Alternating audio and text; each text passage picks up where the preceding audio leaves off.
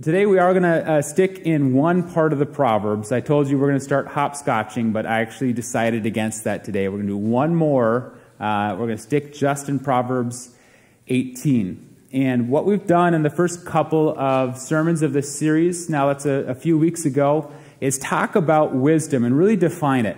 What does it mean? What are the benefits of wisdom? And how do we get it? So I encourage you, if you missed those sermons or if you need a recap, we have lots of tools to do that. Just go to our website and click on the Sermons tab, and you'll see podcasts, you'll see videos, whatever it is. They're there, ready to be shared or reviewed. You can do that. But today, as I referenced in the prayer, we're going to look at the opposite of wisdom. And I think this is really important as people of God to know the warning signs when you're walking down the wrong path. And at times you can read a book like this, Proverbs, and wonder how this ancient wisdom from 4,000 years ago could possibly apply to us today. Because we're people that are used to change, especially now. When you consider the immense amount of change that we've gone through, even the last 100 years. Less than 100 years ago, our society was vastly different. There's no frozen food section in the grocery store. There's no such thing as microwaves. We didn't have credit cards or photocopiers. We didn't even have ballpoint pens 100 years ago. They're still wondering if the moon was made of cheese 100 years ago. And kids, there wasn't smartphones or internet 100 years ago. So we've advanced so far, even in the context of a century, and you'd think that would make us wiser people, making better decisions. But the reality is that through the thousands of years of human existence, some things never change. And what we see is that the statutes and the wisdom of God's word applies to us just as much today as it did when Solomon wrote these things. And so a fool roughly looks the same as it did when he wrote these words. A wise person roughly looks the same.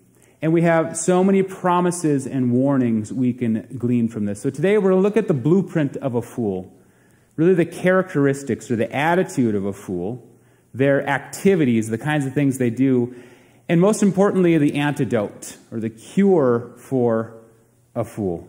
So if you're already open, we're going to read these words together, Proverbs 18, verses 1 through 10. An unfriendly person pursues selfish ends, and against all sound judgment starts quarrels. Fools find no pleasure in understanding, but delight in airing their own opinions. When wickedness comes, so does contempt, and with shame comes reproach. The words of the mouth are deep waters, but the fountain of wisdom is a rushing stream. It is not good to be partial to the wicked, and so deprive the innocent of justice. The lips of fools bring them strife, and their mouths invite a beating. The mouths of fools are their undoing, and their lips are a snare to their very lives. The words of gossip are like choice morsels. They go down to the inmost parts. One who is slack in his work is a brother to one who destroys. The name of the Lord is a fortified tower. The righteous run to it and are safe. So we just read a lot that at the surface might seem it's kind of disconnected from one another, but I see here that King Solomon really follows kind of a flow of what it means to be a fool, and most importantly, what it means to be wise. And the first three verses really central around this topic of the attitude of a fool.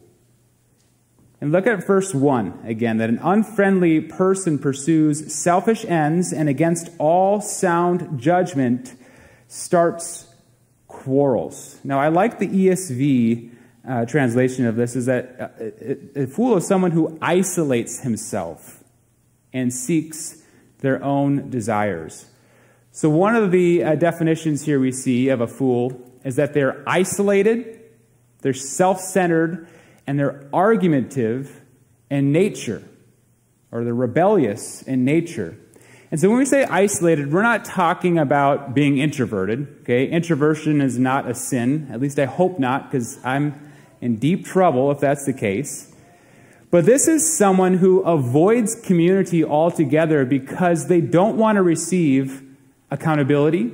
They don't want to receive alternative perspectives. They're really set in their ways, and they become this lone ranger that detaches themselves from relationships, especially relationships that would challenge them. So that's what it means here to be an unfriendly person. And they would also then pursue selfish ends. What this means is that they are absorbed with themselves. Self-centered, narcissist, kind of my way or the highway type of person. And they have no pleasure in seeing other people happy. But all that matters is themselves. And in part B of that verse is that against all sound judgment, they start quarrels. And this is somebody who does not respond well to authority. They don't respond well to alternative point of views, but they're always one that has a bone to pick, right? They're always starting fights with people around them. And if you've heard the saying, there's no point in trying to reason with a fool, this is exactly that kind of idea. Because if you try to correct them or try to even gently guide them, it never goes well. And they're going to be one who's very rebellious, quick-tempered, and have no emotional control. Everything turns into a fight with a fool. We go on and talk about this attitude of a fool with verse 2, that they find no pleasure in understanding, but delight in airing their own opinions. Now, this really talks about someone with a small mouth, or small mind and a big mouth, right? Or another way of saying it is that a fool is a know-it-all with the closed ears and an open mouth. And I've heard it said, if you want to tell the difference between a wise person and a fool, just wait to see who opens their mouth first and listen. Because they have no other path but to gush their own folly, the Proverbs say. They love to talk and air their own opinions. And this really is the point of a prideful heart, that they have all of the answers and none of the questions. So when they find no pleasure in understanding, they've really convinced themselves that everything they believe is what everyone else ought to believe. And there's no bargaining or reasoning with that. And they find no pleasure in understanding the ways of God, is what that first part means, but rather they delight in themselves and their own opinion. So this could mean that they are reclusive of understanding, or simply they're rebellious of understanding. And if they hear something, they just immediately dismiss it and delight in their own thoughts. Now, God gave us 2 ears and 1 mouth by design, because that should be the order in which we approach things. And James reinforces that idea that we should be quick to listen and slow to speak. But the fool is one who speaks first and never listens. And the last part of this, in the attitude of the fool, verse 3, is that they are going to come into wickedness. And I just want to touch on this word wickedness here. That wickedness and sinfulness are synonymous in the Proverbs. They mean the same thing. That when you're a fool, you're marching toward a life of sinfulness. Because you're rejecting everything God says. You don't care about understanding or discernment or what's right and what's wrong. But you revel in what's wrong, and you're one that loves sin. And so with sin comes 3 companions that we see here: contempt, shame, and reproach. Okay, we'll talk about those in a second. But the takeaway is that a fool really becomes a glutton for punishment. And they're self-destructive in their behavior. And those 3 words, contempt, that can also mean like a scorning or thinking poorly of someone else. Shame is like this dishonor that really talks about their reputation. And reproach is kind of this disgraceful attitude, or people have a lot of questions about this kind of person. What's amazing about this verse is the way the language it's written, it can be actually applied in two different ways.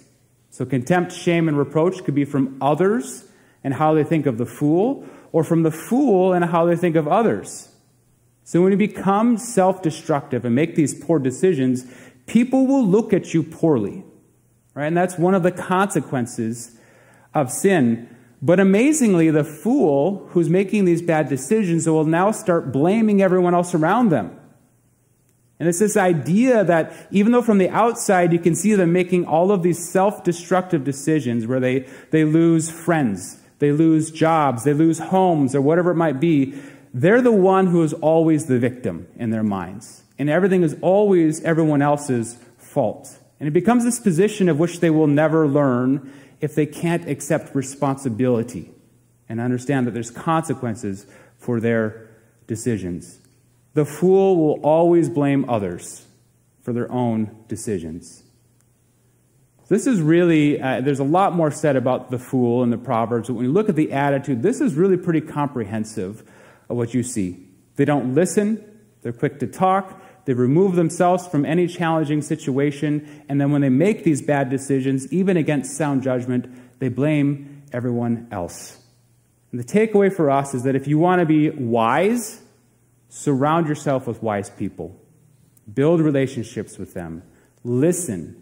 Ask questions. Seek understanding. And also recognize your own limitations. That you don't have it all figured out. And you will always have more to learn.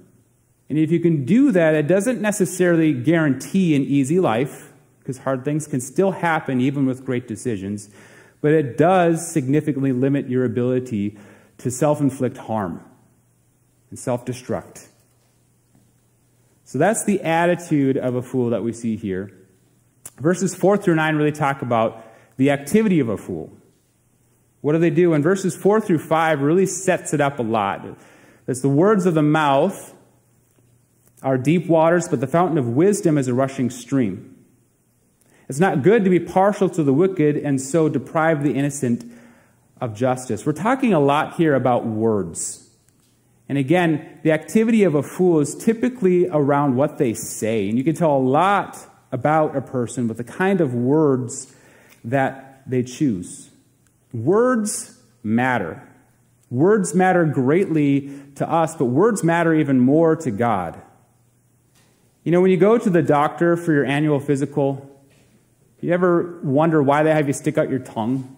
And they check the tongue and you go, and the tongue actually tells you a lot about your physical health. And just a quick examination by the doctor can point to significant problems elsewhere in your body. And the same is true in the spiritual life. If you examine your tongue, it actually says a lot about where you are in your spiritual health. And we see here kind of a compare and contrast the words of the mouth, and what this means is the words of the human mouth. Okay, so this is a person apart from God, are like deep waters, but the fountain of wisdom, this means the mouth of God, is like a rushing stream. You put this in the context of the ancients, that they didn't have running water, they had to go gather water. And if you're thirsty, a big deep pool might look inviting to you. And it looks like there's this abundant supply, but in that could be hidden dangers. It could be stale and bitter. It could be full of disease. And so when you drink from it, it could harm you greatly. But the words of God, the fountain of wisdom, is like a rushing stream that's safe and refreshing and life-giving. So the reality is that a fool does not know the difference. They can't discern the difference between helpful and harmful words. Or maybe they do and they just don't care. But they just talk and talk. And they create a lot of damage and destruction around them. Now, Ephesians 4 is this chapter that largely is speaking about the body of Christ and how we're to interact with one another. And Paul kind of wraps up that section with verse 29, talking about our words. And he says, "Do not let any unwholesome talk come out of your mouths, but only what is helpful for building others up according to their needs, that it may benefit those who listen. Let your words be something that are refreshing and life-giving to others. And if they're not, then don't speak them. There's a warning here in verse 5 of the wise to not participate in negative talk. Don't be partial to the wicked in the ways they speak, because then you perpetuate the problem. You become a part of the problem if you're listening and sharing what you're hearing. And we're going to talk about that more in verse 8. But a fool doesn't know the difference between helpful and harmful words. And we'll move on, verses 6 and 7. That the lips of fools bring them strife, and their mouths invite a beating. The mouths of fools are their undoing, and their lips are a snare to their very lives. So not only do their words have destructive power to those around them, it's another one of those self-destructive things, that they just keep talking and eventually talk themselves into trouble. So our point there is that a fool is self-destructive with their choice of words. In verse 6, I like the way the ESV does this one too, is that a fool's lips walk into a fight. It's their lips that bring them into fights. And the Message paraphrase is kind of entertaining. The words of a fool starts fights, so do them a favor and gag them.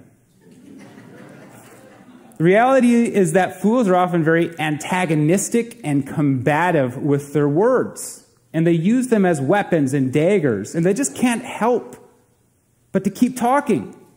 They don't know when to stop speaking, even when it damages themselves. And if you want to see one of the most depraved areas of mankind, just go to a comment section on a YouTube video or an online news article where people can speak freely. And there's a lot of things in there that's just dagger after dagger of people being kind of keyboard ninjas, trying to attack the people around them. But in reality, it just makes them look dumb. And that's what words do here when we see verse 7. We see this word picture of setting up a snare, that they're trying to trap the people around them or attack the people around them. But in reality, they're walking into their own trap. They forget that they've dug this pit for someone else, and they walk straight into it. And it might be a lie meant to attack another person, but lies always come back on the liar, eventually. People understand, they may believe for a while, but eventually they'll be caught in it, and they'll be punished for that. Maybe they won't be trusted anymore, or there's a reputation that's damaged, or they lose their job or their friendship. But in any way that you try to use your words to attack someone else, eventually they're going to come back and affect the fool. This is a picture of a person reaping what they sow. And the book of Galatians talks about this very concept, Galatians 6, that a man reaps what he sows, and whoever sows to please their flesh or to please themselves will from the flesh reap destruction. But whoever sows to please the Spirit will from the Spirit reap eternal life. So how you speak has a great consequence, either positive or negative, on your very life.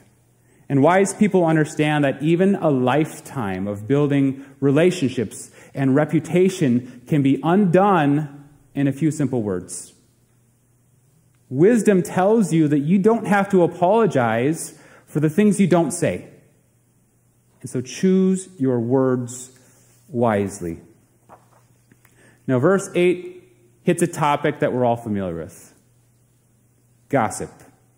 And this is one of many mentions of gossip in the Proverbs. But I want to make one thing clear. Gossip is not something that's just kind of little or annoying or entertaining. Gossip is a sin. Gossip is a sin. And God hates sin. So that means God hates gossip. And what makes this sin different from a lot of other sins is it's not one that just affects the sinner. It's designed to affect those around the sinner. And so it really becomes like a disease for a community. Gossip is a disease. Now, everyone here has the wisdom that if you're sick, it's not wise to cough or sneeze on someone else. In fact, it's just rude. All right, you learn when you're 3 years old to cover up your mouth. But when you gossip, it's like coughing and sneezing this destructive sin on all those around you, and it gets them sick as well. So the words here, that gossip are like choice morsels. That's not speaking positively of gossip. It just shows how much people love it. And it goes down to the inmost parts. It affects who they are. It tarnishes their heart. And this is a universal issue, right? Inside the church, outside the church. Everyone deals with this, and it is destructive. So the fool is one who does not understand or care how their words may affect others. But what's interesting about this specific verse is it's not really speaking to the gossiper. It's speaking to the listener, to the participators or the perpetuators of gossip. Gossiper is also known as a whisperer. There's synonymous words in the Proverbs. Gossiper, whisperer. It's the kind of person, that's always kind of, hey, did you hear about that? They're always off to the side. It's telling us to avoid those kinds of people. All right? So if you seek out gossip, you become part of the problem. And I always try to read a handful of commentaries each week I prepare for a sermon. And I always make sure to take one from someone who is or has been a pastor, who reads these things and knows how it kind of affects the spiritual community, because that helps me a lot in gaining wisdom in these things. And Ray Ortland is one of the commentators I read last week, and through these verses, each thing was kind of short, and then when he got to verse 8, it was like, and he's a pastor of many years at a church. He's like, okay, so he's had some experience in this with his church, for sure. And I'm going to read a pretty long block quote from him. So he says this on this verse. Let's admit it. We love negative information about others. We love controversy. And it's a delicacy to the corrupt parts of our flesh, and we gulp it down with relish and lick our lips.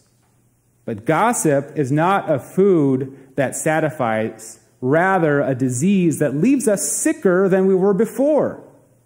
And as God's people, we must not participate in such a great sin. With every unkind word that goes unconfronted in the body, a reputation dies. And by participating, we perpetuate this disastrous sin. Do you speak up when others are put down? Or do you stand and listen in sinful silence? Because to spread gossip and to listen to gossip are one sin, all in the same.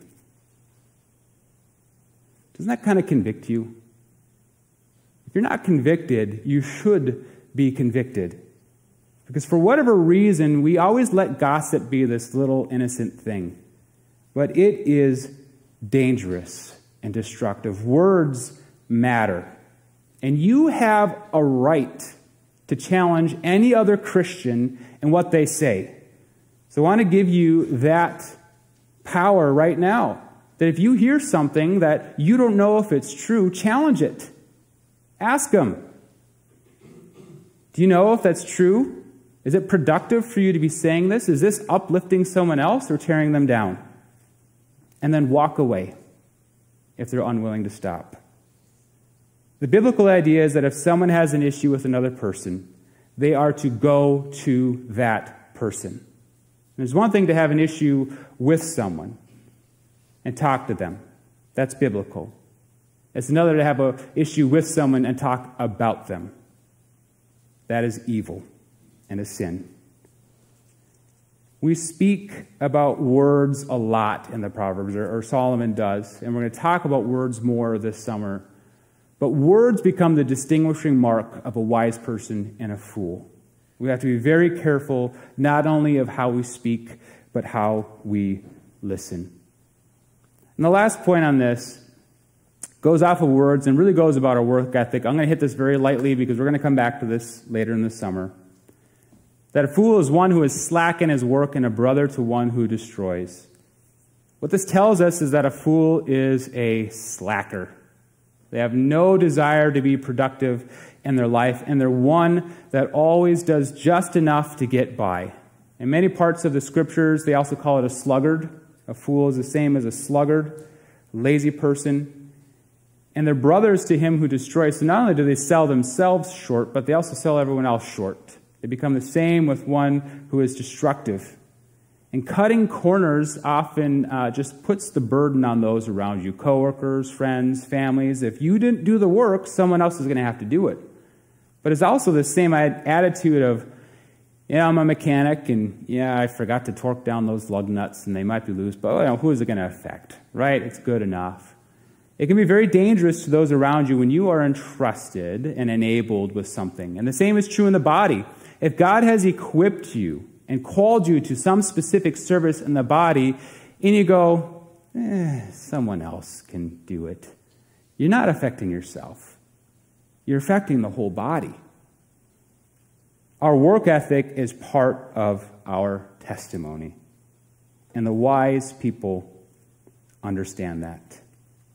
If you sell yourself short, you're also selling the church short as a Christian. I talked a lot about the negative today. I like to finish on the positive note. The reality is that there's a cure for the fool. There's an antidote to this sickness. And it really has to do with our humility before God. The name of the Lord is a fortified tower. The righteous run to it and are safe. The fool can only be cured through humility, a humble heart before our very God, our holy God. Let's talk about that first part, the name of the Lord.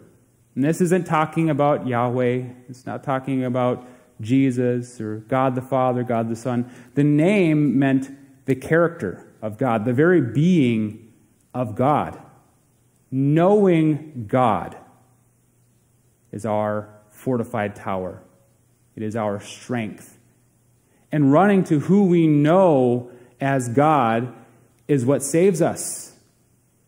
And this is the total opposite of all we've been reading today. A fool is one who doesn't care what God says. He doesn't care what God thinks, but rather delights in their own opinions and rejects all kinds of discipline or teaching and double downs on their own foolishness. But a wise person is the one who says, I don't know. I don't know, but God does. And in Him, I will find my security. As we know God through wisdom, then we desire to be like God in our character, in our attitudes. And that becomes our source of strength and security.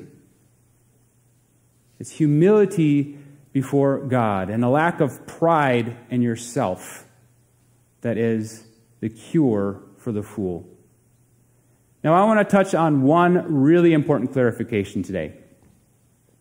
So all of you out there who are saying, I've done some of those things. And if we're really honest, we'd probably say, I've done some of those things today.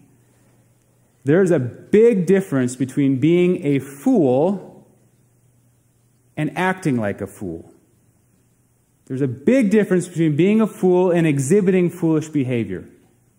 So if you're the one that's kind of squirming in your seat going, I really hope I'm not a fool, you're in a good spot, okay? Because we all do foolish things.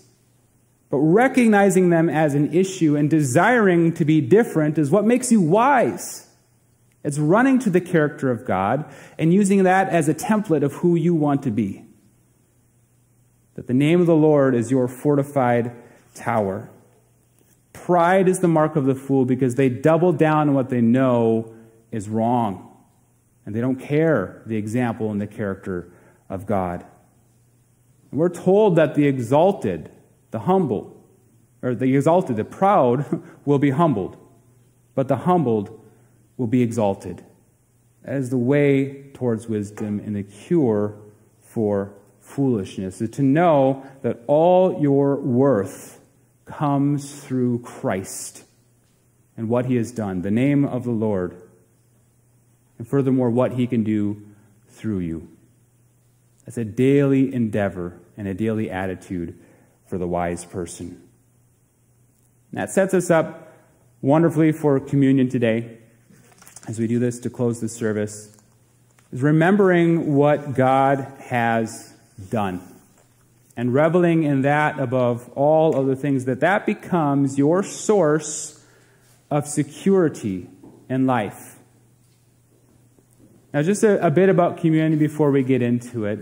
If you're new here today, this is something we do monthly because Jesus told us to do it regularly. It's something that's been commanded of the church because we need these reminders. We need to be reminded to remember. Because we get caught up in all sorts of things in life. This is a time dedicated to remember all that Jesus has done for you and the most important sacrifice. This is also something that we share with all believers in Christ, all of those who profess to be Christians. There's no membership requirements. There's no class that's needed. So today, if you are if you're a disciple of Jesus, you're welcome to participate with us. And the last part is that the bread and the cup, we believe, are symbolic of the body and the blood of Christ. They're tools to help us remember all that Jesus has done. But today I want to focus on that topic of humility when we set up communion. Humility is the way towards wisdom. But there is no greater humility exemplified than that of Jesus Christ. Now, he had every right to be proud in who he was. He had every right to tell us like it is, to turn his back on us, and say, I've got this all figured out, and you are all just slowing me down and creating problems for me. He had every right to completely sever relationships with us and live with himself. But that's not what he did, because that's not what wisdom does. He humbled himself to a point that it should be an example for all of us. One of my favorite portions of Scripture, I'm going to read for you in Philippians 2, 5 through 8. That in your relationships with one another have the same mindset or the same attitude as Christ Jesus, who being in the very nature God, did not consider equality with God something to be used to his own advantage. Rather, he made himself nothing by taking the very nature of a servant, being made in human likeness.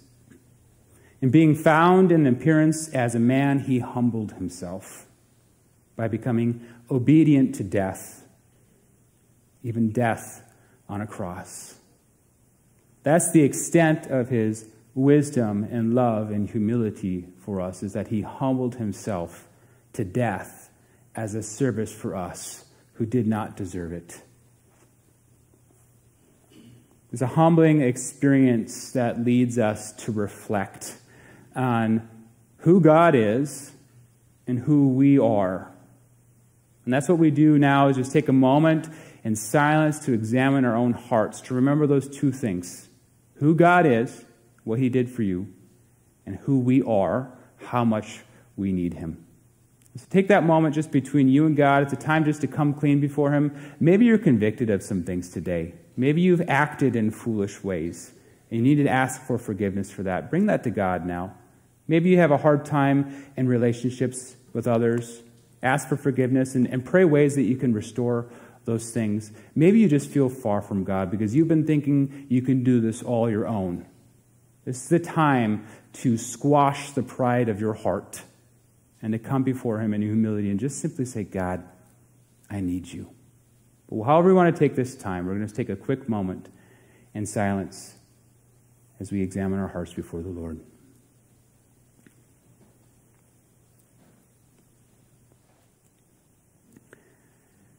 It's God, in this time, as we reflect on those things, who you are and who we are, God, it leads us all hopefully to the same conclusion. God, that your love is so deep and amazing that you did what it did for us, that we don't deserve this. This time of communion speaks ultimately of who you are and nothing of who we are, that you are deserving of all the praise and the glory and the honor.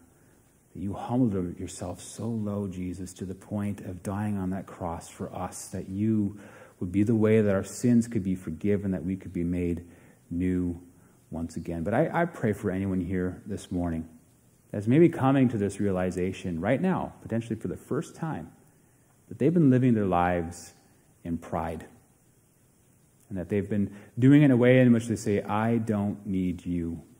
But maybe that's starting to change, that through your Spirit you are convicting of them of this attitude, and they're realizing now they need you. I pray for them, that they would just now offer their very selves to you, that they would know that they have fallen short in sin, that you have paid the price for that sin, and that they can trust in you as Lord from here on out, that they take all their cues from you and trust you above all things, that they believe your sacrifice was sufficient for them.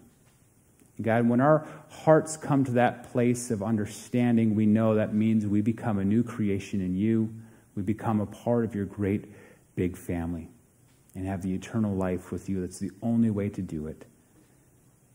But God, for anyone now, if they're praying those things right now for the first time, or if they've done it many years, I just pray you would strengthen us in this time, that this communion, this reflection time would be something that encourages us and spurs us on to knowing you more and doing the good deeds that you've prepared in advance for us to do, that we do this all as a way of saying thank you for what you've done for us, because all that was required for salvation is what you did on the cross, and that's what we remember now. So God, I just pray you would bless this time. You'd speak to our hearts, and your Holy Spirit would be here and active, working in each and every one of us. I pray this now in your name, Jesus. Amen.